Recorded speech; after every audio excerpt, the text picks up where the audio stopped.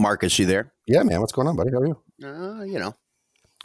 Coffee, How's the weekend? rain, dog. Yeah. My weekend was a mixed bag. It was a roller coaster. Yeah, me too. Every weekend's every fucking day's a roller coaster. Mm-hmm. But kind of a slow roller coaster. A very slow roller coaster. Yeah. Okay. Well, okay. So here's kind of what I had in mind. All three of us probably have a pretty good weekend story. I know Mr. Brown does. Yes, he does. You know what's so Okay. cute? When I got on today, he was talking to his fiance, and they were talking about their bank accounts and how like he's going to create one that has like a partition to keep their money separate. Isn't he cute? Oh my God. As if any of it's his. Uh-huh. Yeah, it's a partition. It's all on the left. Fucking rookies, eh? Partition. What's this empty space over here? You. All right, I'm back. Oh, hey, man. What's up? What did I miss? Nothing. This is why we hit record before we start. You'll hear it after. Sweet. Black Sheep Radio with Ben McVee and Chris Brown. Join the conversation at BSR Podcast on Facebook and at radio_sheep on Instagram and Twitter. I had a comment actually from Argo Mike, one of our Black Sheep Radio listeners, that the podcast is not long enough, that we actually need to go a little bit further. So I don't know if there's going to be a daily thing, and I don't know that we're necessarily doing this to appease one Argo Michael. But we'll go a little bit longer today since we have a hell of a lot to get caught up on. Good morning. It's Monday, April the 13th, Black Sheep Radio. I'm Ben McVee. I'm Chris Brown. Oh, hey. What's going on? Oh, I'm Mark. His wife poked him with a stick. Mark here with you as well. It's kind of now Mark's having a flashback to his wedding. Yeah. Time for a speech. Oh, hey. Fucking wake up. Yeah. Hey, hey, Mark, how's it going? Good, man. How you doing? I'm doing okay. So the last time we were together, at least Chris and I, was on Friday, right? Mm. Yeah, and Chris Thursday. It was Thursday. You took Friday off. That's right. So it was Thursday with Paul Morris, and we went through. I thought we had a pretty good podcast. We talked about bands that we had only seen once, and we're very grateful to have done so. And the usual chit chat. What are you doing this weekend? Blah blah blah blah blah. Miss Chris Brown is awfully quiet at the time, and then hours later, you find out that the crazy son of a bitch done gone proposed. I saw. And congratulations, man! You're engaged. Yeah, I'm officially engaged. Thanks so much. It was a little bit of a, I didn't want to let the cat out of the bag on the podcast just in case my fiance happened to catch it. Little did I know she doesn't listen to the podcast every day, so Right. We were safe on that one. It's pretty cool. It was her birthday on Thursday. Oh, nice. So it was one of those little things. She had no idea it was coming. You wouldn't expect it because everyone's brains are kind of all over the place given what we're all dealing with. Yeah. As a society and personally, it's all kind of weird. So she never really expected it at all, which was hilarious and also it gave it a little bit more punch when I finally did ask her. You know what I mean? So It was can cool. I ask some questions? Of course. How long had you been planning it? Honestly, like not as long as you would imagine. So I feel like the current circumstances definitely kind of dictated like the decision to make it. And it wasn't so much that like, oh, we're in this situation, I have to do this or whatever. It was more like, I started I've been thinking about it for quite a while. Obviously, we've been dating for almost 2 years now. So, because when you said like less than what you would have thought, I'm like, 4 minutes, okay. No, so like it wasn't. Yeah, so like my decision overall to propose, like I was telling Bree that I made that decision like a long time ago, but like to propose specifically on Thursday was probably like Wednesday. I don't know. I probably made the decision Wednesday. like the week. Evening. Like Thursday a week morning. or something. Do you know what I mean? During the Like, podcast. yeah, it was one of those. I just thought about it. Like, I'm like, oh, I wonder if that would be a good idea. And then the more I thought about it, the more it felt like a good idea. And I was like, I don't want to miss. This is a really weird opportunity. I don't want to miss it. So I'm just gonna. You know what I mean? It was. Chris has joined our club, Mark. Not just the married club. No, he's joined the put a ring on it club. Yeah. Mark and I both had the good common sense to meet our wives, and when we did, it was immediately in the back of our minds, just put a ring on it. Oh God, yeah. Don't make this mistake. Don't look back 20 years from now and go, what the hell were you thinking? Don't have family members meet this woman and then say, what the fuck were you thinking? Just put a goddamn ring on it. Don't let this one get away. Did you, Benny, when you met your wife, was it like pretty much right away where you're like, this is the woman I'm going to marry? Immediately. For me as well. I say that honestly. I proposed after 5 weeks, gentlemen. Oh, okay. No, I proposed after 4 years, but still. That's so funny. Yeah. Side of the road after 5 years. But congratulations, man. Yeah, good for you. Yeah, thanks. Hey, and I just thought how, you said you didn't want to miss this opportunity. Was it that you didn't want to miss this opportunity now, or was it that you didn't want to miss the opportunity that 3 months salary for the engagement ring when you're unemployed is a fucking deal? Here's my COVID ring. I proposed with a ring pop, boys. Yeah. It's gone now. It was delicious. The poor girl cut her finger on the plastic dome when she opened the container.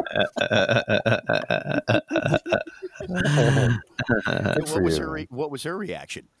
Obviously, yes, but so it's funny because so as far as the ring, like I used. Give us the circumstance, man. Paint a picture. Yeah. So we had talked about a month or so ago about she wanted to use her grandma's old ring, her grandma's old wedding ring. So I knew that her parents had it.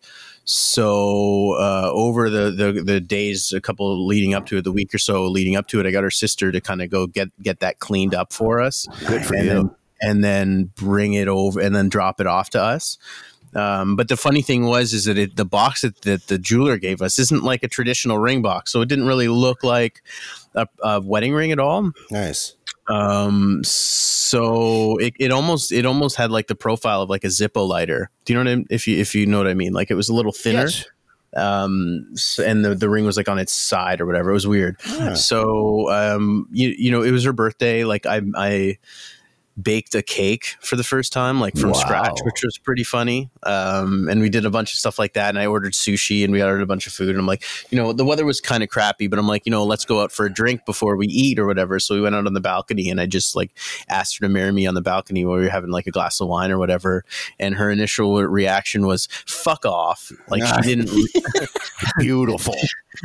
She didn't really, that was literally what she said to me. And I didn't. And because she thought I was joking because she saw the box and she's like, that's not like a wedding ring box. And then once it registered, we were all excited and stuff. So it was cool. And then we spent the whole night basically just like FaceTiming people and calling people. And, it was pretty fun. The whole night? Not the whole night, but I would say about 98% of the night. There was that 3 minutes there where we were totally sidetracked.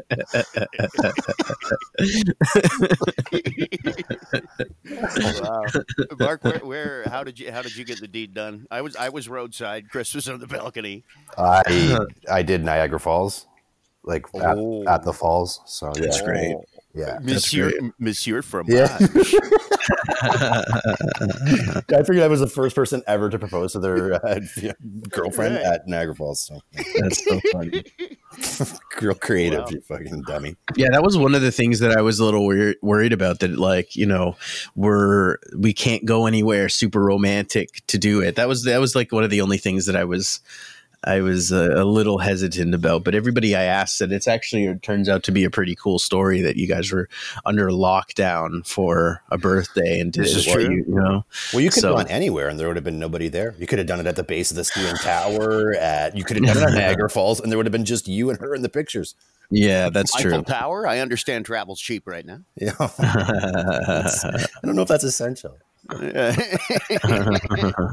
So, have you guys set a date, or is this just one of those? Okay, we have an agreement in principle. We'll see what happens. An agreement in principle.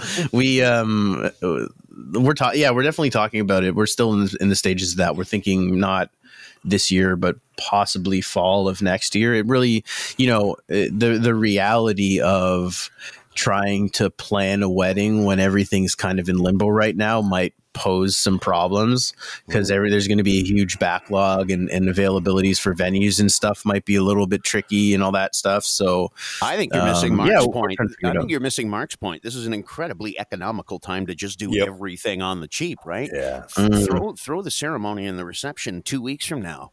Yeah. Send out a guest list the size of your apartment. Like, invite everybody who you don't know and then say, oh, you can't make it? Shit. Yeah. Here's my PayPal. Cancel that catering bill. Yeah. Just do it on a podcast. You can invite as many people on this as you want. So you just have like 30, 40 people on a podcast. Or like elope, dude, because, like usually when people elope, they have to travel great distances at great expenses. You could just go to like Shoppers. Do they do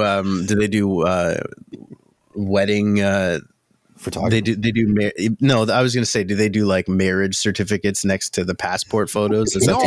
No, man. It spits out the other end of the blood pressure machine while you're there. It's a new feature, which will be very high. Trust me. You get your BP and your certificate all in one form. It's beautiful. Oh, good, man. This is very good. So, Marcus, what was your weekend? What did it look like? Mark is the married man in the group with two very young children. So we all live a different existence. It's been the same. It was the weekend. It was a long weekend. It doesn't fucking mean anything anymore. It was just another 3-day stretch. But stores were closed on 2 days of it. So it was just trying to keep the kids busy, and did a horrifying Walmart trip on Saturday because. Oh, you too? Yeah. Oh man, it's just. I feel like I'm in like when Mad Max has to go to fucking Walmart. Like I'm in like some post-apocalyptic world. There was a guy like 3 people in front of me in the line that was wearing like a World War I era fucking gas mask, like with the wraparound hood and the fucking cans on the front. Like I'm thinking like. You're making me think something else is happening in addition to coronavirus. Like, right? It's going to be a fucking anthrax attack? What is going on? So there was a lady behind me that just, just 6 feet is such a simple fucking concept to me, at least. Mm-hmm. But I find when I'm outside looking around, I have like Terminator vision. Like I can determine fucking distances. It's all digital. You're only 4 feet 9 fucking inches away from me. Back up. And I actually had to tell a lady like, hey, like you want to go ahead of me because you can't seem to understand what 6 fucking feet is behind me. So why don't you go in front of me? And that way I can stay 6 feet away from you because you don't fucking get it. And that was my trip to Walmart. Wow. And then I went like supermarket sweep when I went in there and just like, it was like $400 later. Like, okay, you know what? I think I'm good. I think I've bought enough granola bars. Fuck. I was there the other day and I saw the now hiring sign. And I thought, okay, maybe. No, seriously, dude, I need a job. Well, I know, but fuck. Yeah. And here's a couple other ones I'm going to throw in the list that I've been talking to people over the weekend, and I thought, you know what, maybe, like, and these are jobs that a lot of us here in the good old first world Canada look at and go, yeah, and not for me. But I'm thinking, okay, for example, this summer, I grew up in Niagara, fruit farm country. There will be no migrant workers to work the fruit farms this summer. We're going to have to do that. So I'm thinking there's a job opportunity. I wouldn't mind picking fruit for the summer. What the hell? Yeah, just go buy yourself a straw hat and get to work, Yeah. Huckleberry Finn. I actually heard that Trudeau's working on getting those migrant workers up to get into those farms. I think there's like this thing where they might isolate them for 14 days upon arrival and then get like they're definitely. I don't know that we're even ever going to be in a position where we can get that labor locally. Like that's like there's so many migrants that come in to do that stuff. I know. Okay, right, yeah. And normally I don't get all protectionist and stuff in here, but there are a million Canadians out of work right now. With all due respect to migrant workers, not only are we putting ourselves at risk by bringing people from other countries we don't know their medical background, but a lot of us need jobs. And normally, I'm not one of these tariff and protectionism type guys, but really, those are homegrown jobs, man. Yeah. Yep. No, it's very true. I know this borders on controversial and sounding a little xenophobic, but I really do think that any job available right now should go to a Canadian first. I do. I think any job available should go to the best person that can do the job. But what are you saying? I can't pick fruit, motherfucker? No, I'm just saying that I think that, you know what I mean? Let's say it was fruit picker. If you had a Canadian guy that needed a job, but he had no fucking arms, and then you had a migrant worker, you got to take a migrant worker. You know what I mean? Yeah. And there's a lot to be said. I know a lot of Canadian going, how are you going to do this job? He'd be like, I'm stumped. I had to. I had to. I'm sorry. I'm going to use that one later with my kids. Here's two people who got a better understanding of what Good Friday means. One being U.S. President Donald Trump. You saw his Happy Good Friday to all tweet? He's such an idiot. I can't even. No, this is a true story, Chris. I first saw this on Huffington Post, and I'm like, it's a joke. The man's not really that stupid. As it turns out, the man is really that stupid. A day that commemorates, if you're Christian, the man.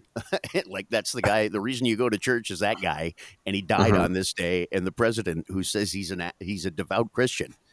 The man of Corinthians 2, the man of what's your favorite verse in the Bible? I don't like to get into verses. The whole Bible's amazing. These are quotes. This is a guy who wishes all of Christianity a happy Good Friday. So insane. Oh, by the way, while people are dying of an illness that he could have done something about weeks ago. Anyway, my Friday also, I understood, not a good day. Not a good. Do you want to know who joined my life on the weekend? Hector. For only the third time in my entire calendar life, it had to happen during a lockdown while the pharmacies are closed. I woke up with a hemorrhoid the size of a fist. Oh, guys, this thing had a cell phone. It had a cell phone. It had coronavirus. No, it was ordering Skip the Dishes by like 3:00. This thing was insane. I was in absolute agony, and I'm not. First of all, okay, so third time, okay? First time was New Year's Eve, 1999, 2000. Oh, that wasn't a big one, at least. No, exactly. I was making rather merry, shall we say, and it was a cold night, and I sat on cold concrete for like 2-3 hours, and woke up the next day, and it was ghastly. The second time was like, I don't know, 10 years ago or so. And then there was this time number 3 where I just was, does anyone remember, anybody remember the Flintstones? Yes. Do you remember when Fred would hit Barney in the head and the bump would go? Oh my God. That's what my butthole looked like. Oh my God. It was like Pinocchio's nose. Stop lying. It was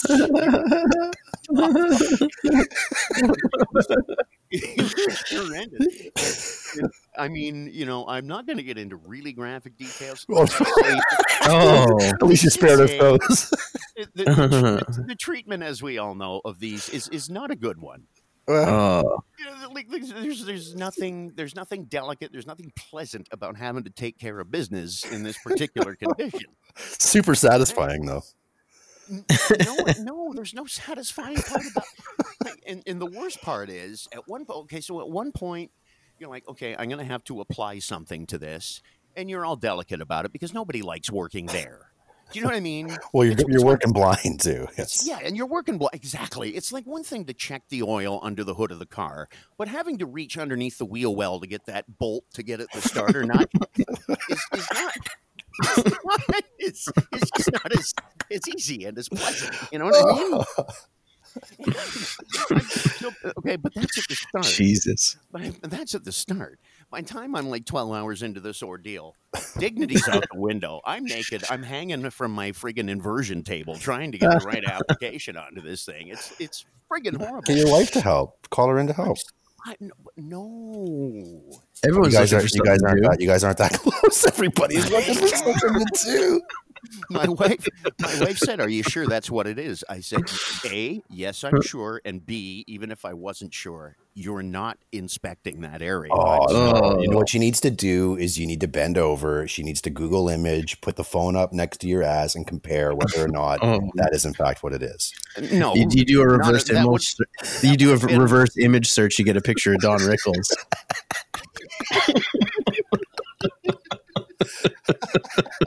Would have image searched that and wondered why grass was growing at the bottom of Mount Fuji. That's what it was.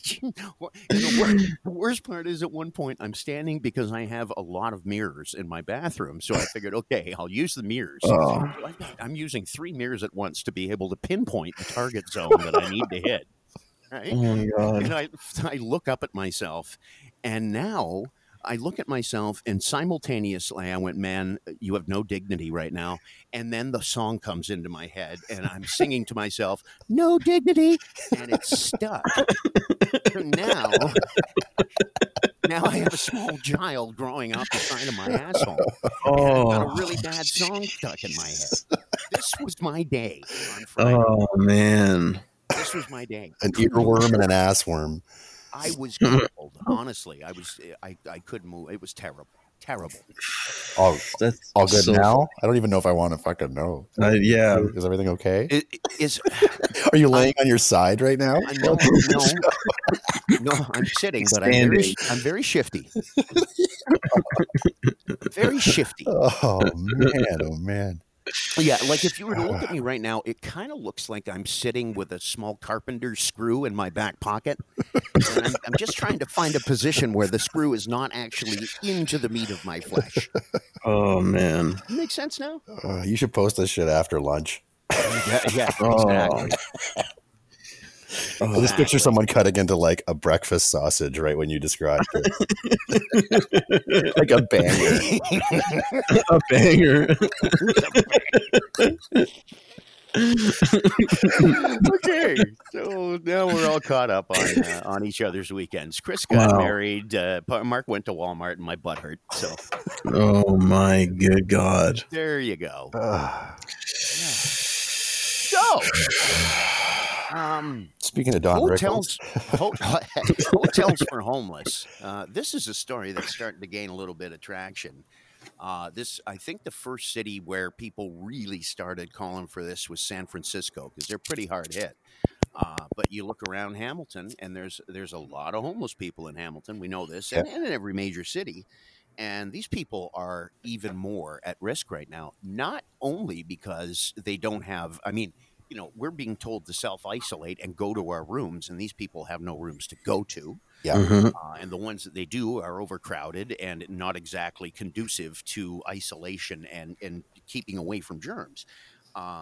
So there is a real solution out there, because nobody's going to hotels right now, to house the homeless in empty hotels. Anybody have a thought on that?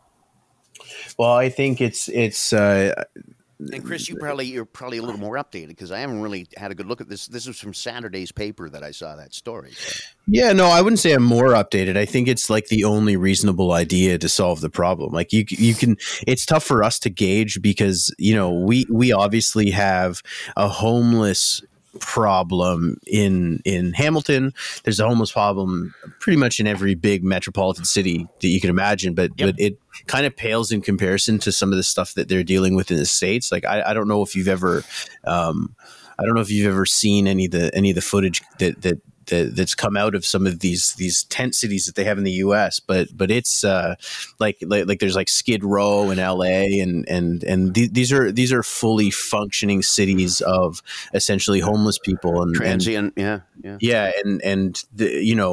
we're talking like you can go on YouTube. There's a lot of documentaries that basically will walk you through these essentially third world living situations in one of the most economically developed countries in the world. So it's especially in San Francisco. San Francisco, from what I recall, has a lot of even white collar tech workers that don't have homes because it's so expensive, and they're essentially camping out. I think you can camp out anywhere in San Francisco. So there's like these tents popping up on the side of the road because people have nowhere else to go. Wow. So it's almost as if it's a situation there. Like you can have, I mean, I could be wrong, but I'm pretty sure like if somebody could just pop up a tent in your backyard and you can't do anything about it. I'd love to see this for a couple of reasons. One is because these people are really at risk. And let's face it, I mean, we don't exactly do a very good job of extending an olive branch to the homeless or helping them out. We really don't. Mm-hmm. And you can think what you want about homelessness and homeless people, but right now they deserve a place to go. And I think that would be another reminder of what a great equalizer this whole thing is that, a person who is normally sleeping on a sewer grate is suddenly at the Sheraton. And and I'm not making a joke. And I mean, billionaires are watching their fortunes dwindle and they're stuck in their homes. Do you know what I mean? Like just how I think it would be a great illustration of just how this thing is so indiscriminate. In terms of who and how it affects them. Yeah, I think it's a good idea. I think that there's also a lot of buildings around Hamilton called fucking churches. And isn't that what Jesus would have done if he was around right now, is try and take in as many homeless people as he could? I would agree with that. But I would say, Mark, that that's opening like a bit of a can of worms, because then you're going to have the congregants saying, well, we can't come to worship. But you're opening the doors and it's okay for them. I'm not saying that would be the right outlook, but I guarantee you that would be a backlash. Guaranteed. Yeah, it's I think some of the churches, I think it really depends on how hard we're getting hit, but I think there's going to be, it wouldn't surprise me if some of the churches open themselves up to be makeshift hospitals. Mm-hmm. But I don't know about like with the hotel. I think the hotel availability is an easy solution to house homeless. I don't see the only thing though is a hotel is a private business. For sure, I get that there's all these empty rooms and stuff. It is still a private business. A church is not a private business. The government's. I know, but the government's handing out money hand over fist. So why not? Why doesn't the government step up and say, okay, you know what, hotels, you're not making any money right now, but you do have to stay open. As far as I know, they are essential. Are they not?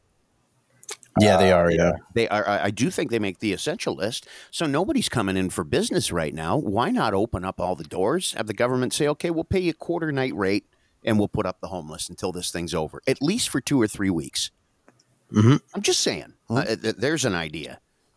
Yeah, it's just I just can't think of any other solution for it's either that or you essentially just let homeless people deal with it themselves and vanish. Yeah, seriously. I know it sounds dark, but I honestly can't think of any other solution. If I feel like if I ran a hotel, I would be morally obligated to do that. Like or ethically obligated to do that because there's no other workable solution. Like you can definitely sit on your hands if you want. That's your right to do it as a private business. But at the end of the day, we all have different ways that we can contribute to help make this a better way. And if you're in a position where you can offer rooms to homeless people to essentially save their lives, I think you should be obligated to do that. Well, that's the one thing I'll say too. This is an equalizer, but also. This whole thing is sort of forcing us as a society to look at our fringes a little bit more, like homeless people and like people who are in prisons. And that's another thing that is really starting to make some noise is people want their loved ones out of prison for the same reason that, you know, you're housed in there, and if there's an outbreak, it's going to be like a cruise ship. You know, it's going to be bad. So a lot of people are. So what's the latest on that? I mean, I know they're not processing any new convictions. Are they letting some people out on lesser offense? Like what's going on there? So from what I can tell, in Canada, there's releasing a bunch of low risk criminals. They've already done that. This is in Toronto. There's even some higher risk ones from what I'm seeing here. One of them is accused of being a getaway driver for a recent Toronto murder attempt. A lot of suspects that have been arrested on serious criminal charges have been ordered released from custody in the recent weeks. Wow. There's a lot of stuff, man. It's just, you know, it almost might police itself because nobody's allowed to travel and the borders are closed. You don't have to really worry about like a flight risk so much so that might be like an added benefit. But yeah, you got to imagine that with the courtrooms are the courtrooms open or have they been closed? I'm not entirely sure right now, but I think they're still operating under like a skeleton, but it's not the legal system isn't prepared to deal with this many, you know, this very specific situation. Now, Mark, I know you had said that your sort of depends on the crime. Yeah, from what Chris is saying, they're not really triaging this fucking correctly, in my opinion. But yeah, I just think we were talking earlier about you make that decision, you drive by Walmart and you see the big line, and you're like, fuck, is it really necessary to have to go there right now?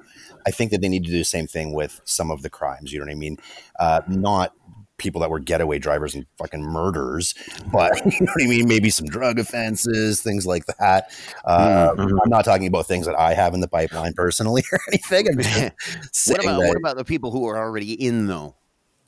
Do you know what I mean? Again, same thing. I think that if it's a crime where they're not a risk to society, then you would let them out. If they're going to be a risk, why would you let a risk to society out into society because there's a risk to society? I know. It's just, here's another one of those tough ones. In a black and white world, this is very gray. Yeah. You know what I'm saying? Yep. It's like, it's easy to say, okay, a guy who had a couple of joints in his pocket definitely doesn't go to jail or gets out of jail. A guy who is, on a serious assault charge stays in jail. Those are easy. But once you get into that sort of middle ground where it's like, ooh, that's pretty bad, but is it that bad? That's where things get really messy. Yeah. Mm-hmm. So this is from this. Yeah. So this is from 2 days ago. It's sort of an all or nothing thing. I think can't be half right. It's not the extremes. It's that middle zone where a lot of people are going to be upset. How come that person gets out and how come that doesn't? Yeah. Mm-hmm. Right. Yeah. So in England, this is from earlier this month. They set up to 4,000 prisoners in England and Wales were to be released in an effort to control the spread. That's just from the BBC. Canada. Over this past weekend, Canada-wide, they released more than 100 inmates. Sorry, more than 100 inmates and corrections officers working at Canadian federal institutions have now tested positive for COVID-19. See? So they have been releasing prisoners, early release for people. So they were already due up for release, and they're just expediting that. But it's apparently in BC it is the worst affected. I think they have about 56-ish people that have tested positive that they know of, and we're all dealing with shortages of testing supplies and stuff. So who knows what the real numbers actually are? Because I'm sort of starting in the back of my mind, sort of a running list of institutions that will never ever be the same again after this. And I think prisons and hospitals definitely are going to be very different going forward. Old folks' homes, and thank God. Yeah, I mean, long-term care facilities. Got long-term care facilities, the whole Pinecrest thing, and Bob Cajun is really, really sad. There's another one in Scarborough where they've had, I think, 16 deaths now, or 16 full-blown, really bad cases. So it's a mess. It's a horrible mess. And I mean, my grandparents were, they both were in hospice, and the conditions at the place they were at, which was sort of, I guess, what you'd call a middle-of-the-road sort of hospice, long-term care facility, were decent but not great. Some of them are absolutely horrible. My mom works at one, and they're fucking brutal. They're understaffed. They're underpaid. Like, this is one of those institutions that will be forever changed, and in this case, I think for the good. Yep. I mean, we can't go back to allowing this to happen to our elderly. Yeah. You know. Yeah, there's a lot of things. I mean the long-term care facilities. It's grocery stores ever be the same again? Well, I mean, will grocery store jobs ever be the same again? Yes, exactly. Are those, guys? When I was a kid, grocery store, the guy you see in the grocery store, that was a career. Mm-hmm. That was a unionized, full-time, $20 an hour in the 80s. $20 an hour job. Like, it was good paying work. If you got into a unionized grocery store, that was a career. Yeah. That was on par with factory worker. And somewhere, I think it was either in the Bob Ray or the Mike Harris years, I'm going with Mike Harris, that those jobs became minimum wage jobs. Mm-hmm. And I really now believe, are we going to go, well, geez, that's a pretty crucial, important job, so we better start paying these people like that. I don't know. I just think, actually, if anything, it's going to go the other way. I think that Walmart, for example, has been training people for about 1.5 years on how to scan their own shit and take care of their own stuff. And I think that is going to be the direction that this takes. I think that there's actually going to be more digital and less people. Hmm. The only issue I see with that is, the infected the surfaces. So like everyone's using the same touch screen is like going to be a difficult sell for people right now. You can pay one person to go and spray a screen every 5 minutes when somebody's done scanning their shit through versus paying 20 people to be at conveyor belts themselves. Yeah, I mean, that's a good point. In the midst of what's going on right now, I thank Walmart for the year of fucking training on scanning my own stuff, so that I don't have to I don't have to put myself through that or somebody else through that. Because I guarantee you, every time you walk up to that goddamn plexiglass shield that's in front of them now, they're as scared of you as you are of them. Everybody's a pariah now. So let me take care of as much stuff as I can on my own. And I think that's what's with a lot of industries. That's what's going to happen. A lot more just, if you can do it yourself, do it yourself. You know what I mean? Mm-hmm. Pay for your takeout ahead of time. Someone will drop it on the porch for you. You don't need to have interactions. That Dr. Fauci guy has already said that the days of the handshake should be gone. It's a primitive way to greet and to say goodbye to each other, and it needs to be. I don't see that one sticking. I'm sorry. I read that too. That one ain't sticking. The handshake will make its way back in. Oh, sorry, I don't want to do it. I'll elbow bump somebody. I'll do a foot fucking secret handshake with my foot, whatever, but I'm not fucking touching anybody anymore. I don't know. I mean, the handshake goes back to thousands of years BC. It's been around for a long. I don't know if I see the handshake going away, but anyway, it's survived a lot of unto itself. It's survived a lot of pandemics in its own right, like the handshake. So and this isn't. It doesn't seem like this is the worst of them. It's just, I think this situation is so bad because we're so unprepared for it, and so much of it counters everything that we've been doing for the last 100 years as a society. You know what I mean? Like everything, it kind of attacks and destabilizes pretty much everything that we've known, like movie theaters and sports fucking stadiums, buffets and you know, commuting and it kind of undercuts pretty much all of the things that we're used to doing. So I think, you know, I think the handshake will survive, but I don't know. I have hope no the idea. buffet survives. Oh, the Mandarin. Fuck. Right. I miss you. I fucking hate the Mandarin. What is Oh, wrong with you? no, just I for hate sheer Mandarin. entertainment value, like I've always said, there's nothing more comical than the last plate at the Mandarin. It is a combination of all the things that you didn't get in the previous 4 plates. So you show back up at the table with like a rib, some rice pudding, a bit of sushi, and Jello. It's fucking awesome. Here's the thing. Here's the Always thing. know the last plate when you see it because it's nothing that would be served to a normal human being. So the thing, one of the things that I don't like about buffets is I couldn't think of anything that fucks with my appetite more than seeing some lady sitting across from me with a pile of 45 crab's legs, just putting in work. Like I can't look at that and be like, oh, like this is a nice ambience. It's like, what the fuck? Like, people are fucking pigs at those places. It's disgusting. You know, my mom It's is an so otherwise very gross. nice lady. You don't have to pick on her like that. No, I swear to God, I went there. I mean, everybody has a similar story, but like it's like I feel like especially the Mandarin for whatever reason because it's so popular and everybody loves going there. But like it's like the dregs of society. When every time I go in there, I feel like a fucking seriously. Like every time I go in there, I feel like I'm just lining up to the trough. Yeah. But that's part of the agreement when you go there, Chris. Yeah. It's like treating a Hemi, man. You just sign your dignity over. You walk in and it's like, I am here to put on full display my gluttony. I will. And so is everyone else. We do have an understanding, right? Yes, this is me walking away with 1 plate full of crab and 1 plate just to support the bowl of butter that crab is going to need.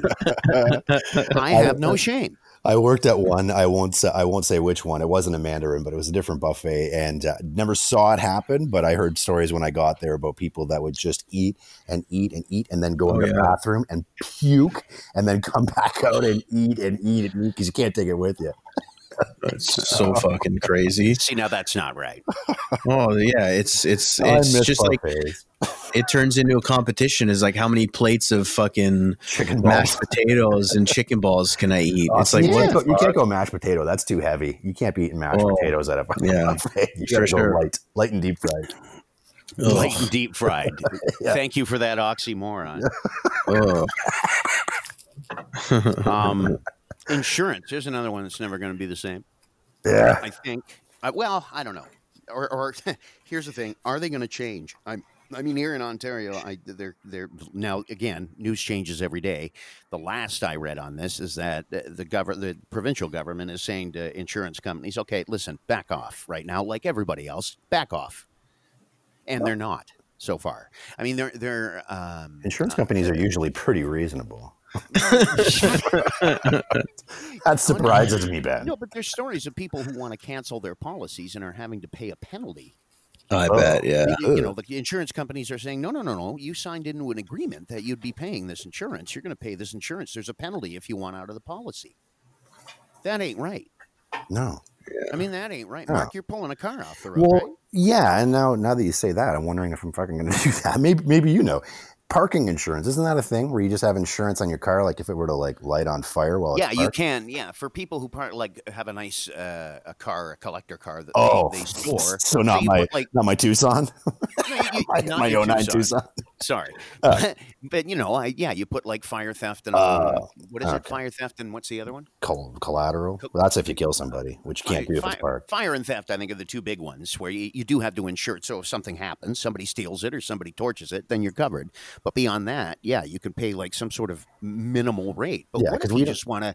What if even that isn't even in the budget, and you just want to cancel? Like this should be a reduced rate right now. We're not driving the one vehicle. It's literally sat in our driveway so long that we tried to start it a couple days ago just because I was like, you know what? I'm going to go stretch its legs a little bit, and the fucking battery's dead. So that's a good sign that you're not driving it often enough to justify the insurance cost, right? Yeah. Yeah, we dropped Bree's car off at her mom's place, and it's just sitting in her garage because I only got one parking spot at my building. So, and even my car, like I've had a full tank of gas for a month. Nice. So yeah. Well, yeah. And you paid 68 cents a liter for it. Yeah, exactly. I even went to the native reserve, went down in Caledonia, so it was even cheaper than normal. So that was nice. Yeah, but yeah, it's I don't know. It'd be nice if they gave us a break on insurance, especially in Hamilton. Like everybody else is getting a break.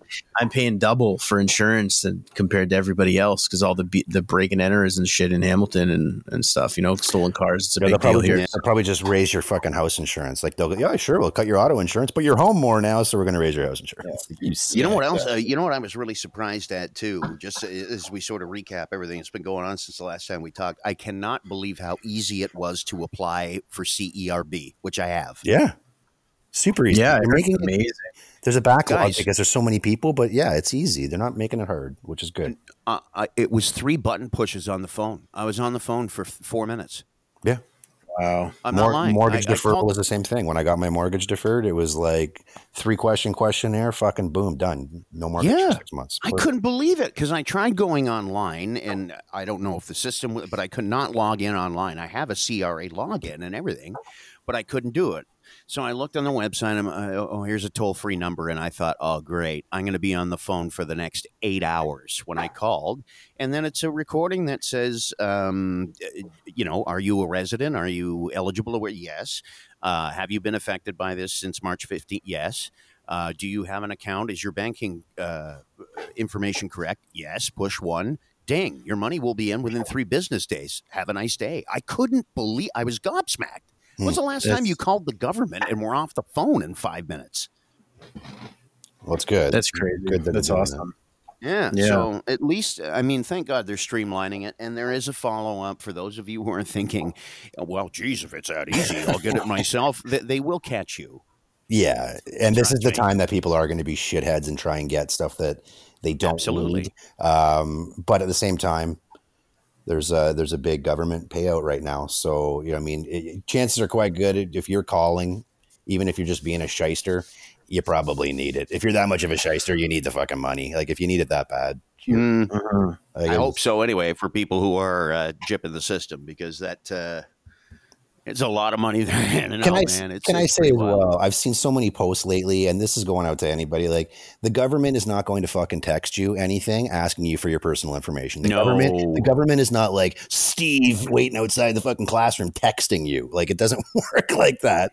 They will contact you if they need to. So these text scams, don't be stupid. It's a text. Yeah, there's that, and I'll also tell you, yes, the phone call, everything is relatively easy, and if you do qualify, go get it. Like, look up all of the possible benefits, because a lot of people, out of habit, because they're sort of caught in the payday loan cycle, the payday loan people are just, there are some, here's another oxymoron, respectable payday loan services that are sort of limiting their services. Others are actually expanding it to make it easier to get a quick line of $300 credit. You get crushed on those. Up to 390% interest annually. It is, and they are still deemed. They are on the essential services list. Here is an industry that I would say needs to be essentially non-essential, especially right now. Yeah, they need to be shuttered. They need to be closed. Yeah, it's even just, in the best of times, the most prosperous times, people are caught in unbelievable cycles where 3/4 of their income is going to paying these goddamn things off. Yeah, and there are some of them that are opening their doors saying, "Hard times, here's a loan," and it's revolting. And they're not. There's another, like insurance. They're not cutting these insurance rates. They're making it more accessible at the same interest rate, and it's deplorable. It's really deplorable. Yeah, absolutely.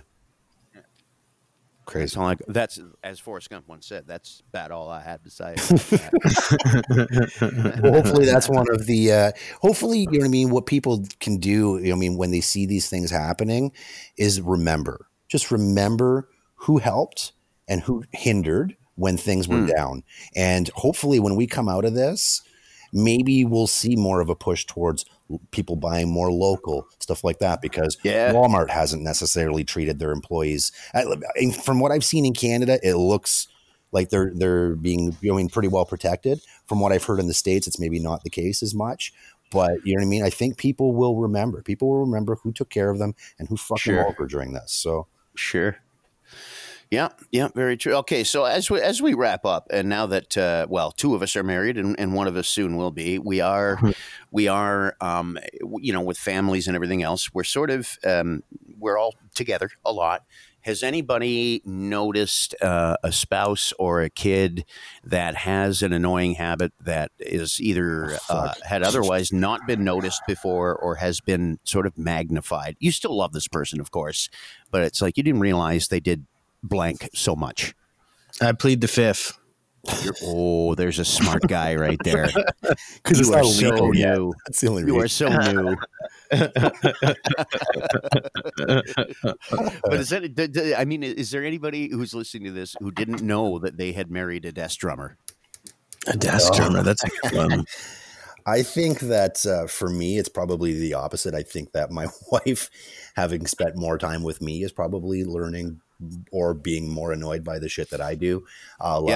Putting dishes on top of the counter, on top of the dishwasher, but not actually in the dishwasher. I noticed this the other day. I'm suddenly approaching tasks. Every task I do around the house, I'm letting out this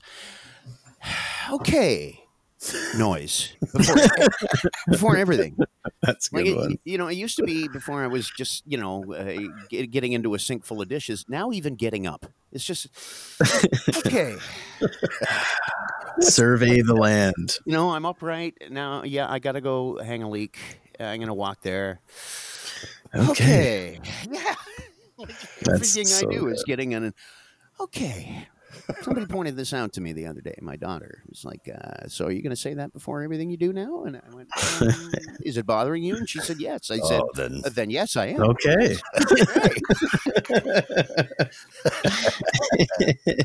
It's an opportunity to really hone my skills as an annoying person. So, I really think it would be a nice social experiment for all of us to test the limits of our families. Start slurping soup. Stir that coffee just a little bit longer. Just to see how long it takes for them to snap. Chris, there's a chance to find out if she really is the one. How much will she tolerate your bullshit? Yeah. Put it to the test, brother. Trust me, I've put that to the test, and she's somehow still here. So, and it's that's why Mark and I both said put a ring on that. For sure. Oh, hey Benny, something maybe for next week that we could talk about. I just before you got on this morning, I heard Chris and his fiance talking about something really cute. how they're gonna have like a bank account that has like a partition in it, and half of the money that gets put in is going to be hers, and then some's going to be his. And there's going to be a partition in the middle. Busted. I got busted. Whoever. Partition. Yeah, it's going to be clear. It's going to be clear plexiglass, like the partition at Walmart. Exactly. It's more of a sneeze guard than a partition, but you got to start small. And Mark, it will be a 50-50 split on both sides of the partition, right? Yeah. I'm pretty sure that's the way it worked for me as well. Or just everything on one side and let her decide what you get. Again, Chris, congratulations on the engagement. Thanks, guys. Yeah, absolutely. Yeah, it's exciting. Good times this morning. Anything else we want to throw in, or are we good for the day? No, I think I'm good. We covered buffets, and I got my rage out on that. So I'm glad I feel reborn. Hey, you know what I forgot about with the insurance was that Wimbledon. The reason that Wimbledon never rescheduled Wimbledon this year is because they had pandemic insurance, which they got about 17 years ago, just kind of on a whim. They've been paying $2 million a year for this insurance, and they got paid out $140 million. So there's no point in having it. Oh, whoever sold them that policy is employee of the month. I'll tell you that. This picture's going up. I mean, when they sold that policy 16 years ago, they got employee of the month. Even then, it's like, wait, you sold them what? Holy shit, suckers! That's good. Yeah. All right. Well, yeah. Now that they actually have to pay that money out, I doubt that person is employee of the month on second thought. Hey, we gotta fucking pay that? Oh, Jesus. All right. I'm good, boys. I'm gonna go back to the couch. Right on. Time to get in my daytime jammies. I'm very slowly going to sit down on it. Look up on Facebook. Hector will have his own page by the end of the day. Oh, so I don't want to see the profile pic. That's all. Don't follow. Have a good day, gentlemen. See you guys. Bye. This has been another episode of Black Sheep Radio with Ben McVee and Chris Brown. If you liked what you heard, don't forget to follow, rate, review, and subscribe wherever you get your podcasts.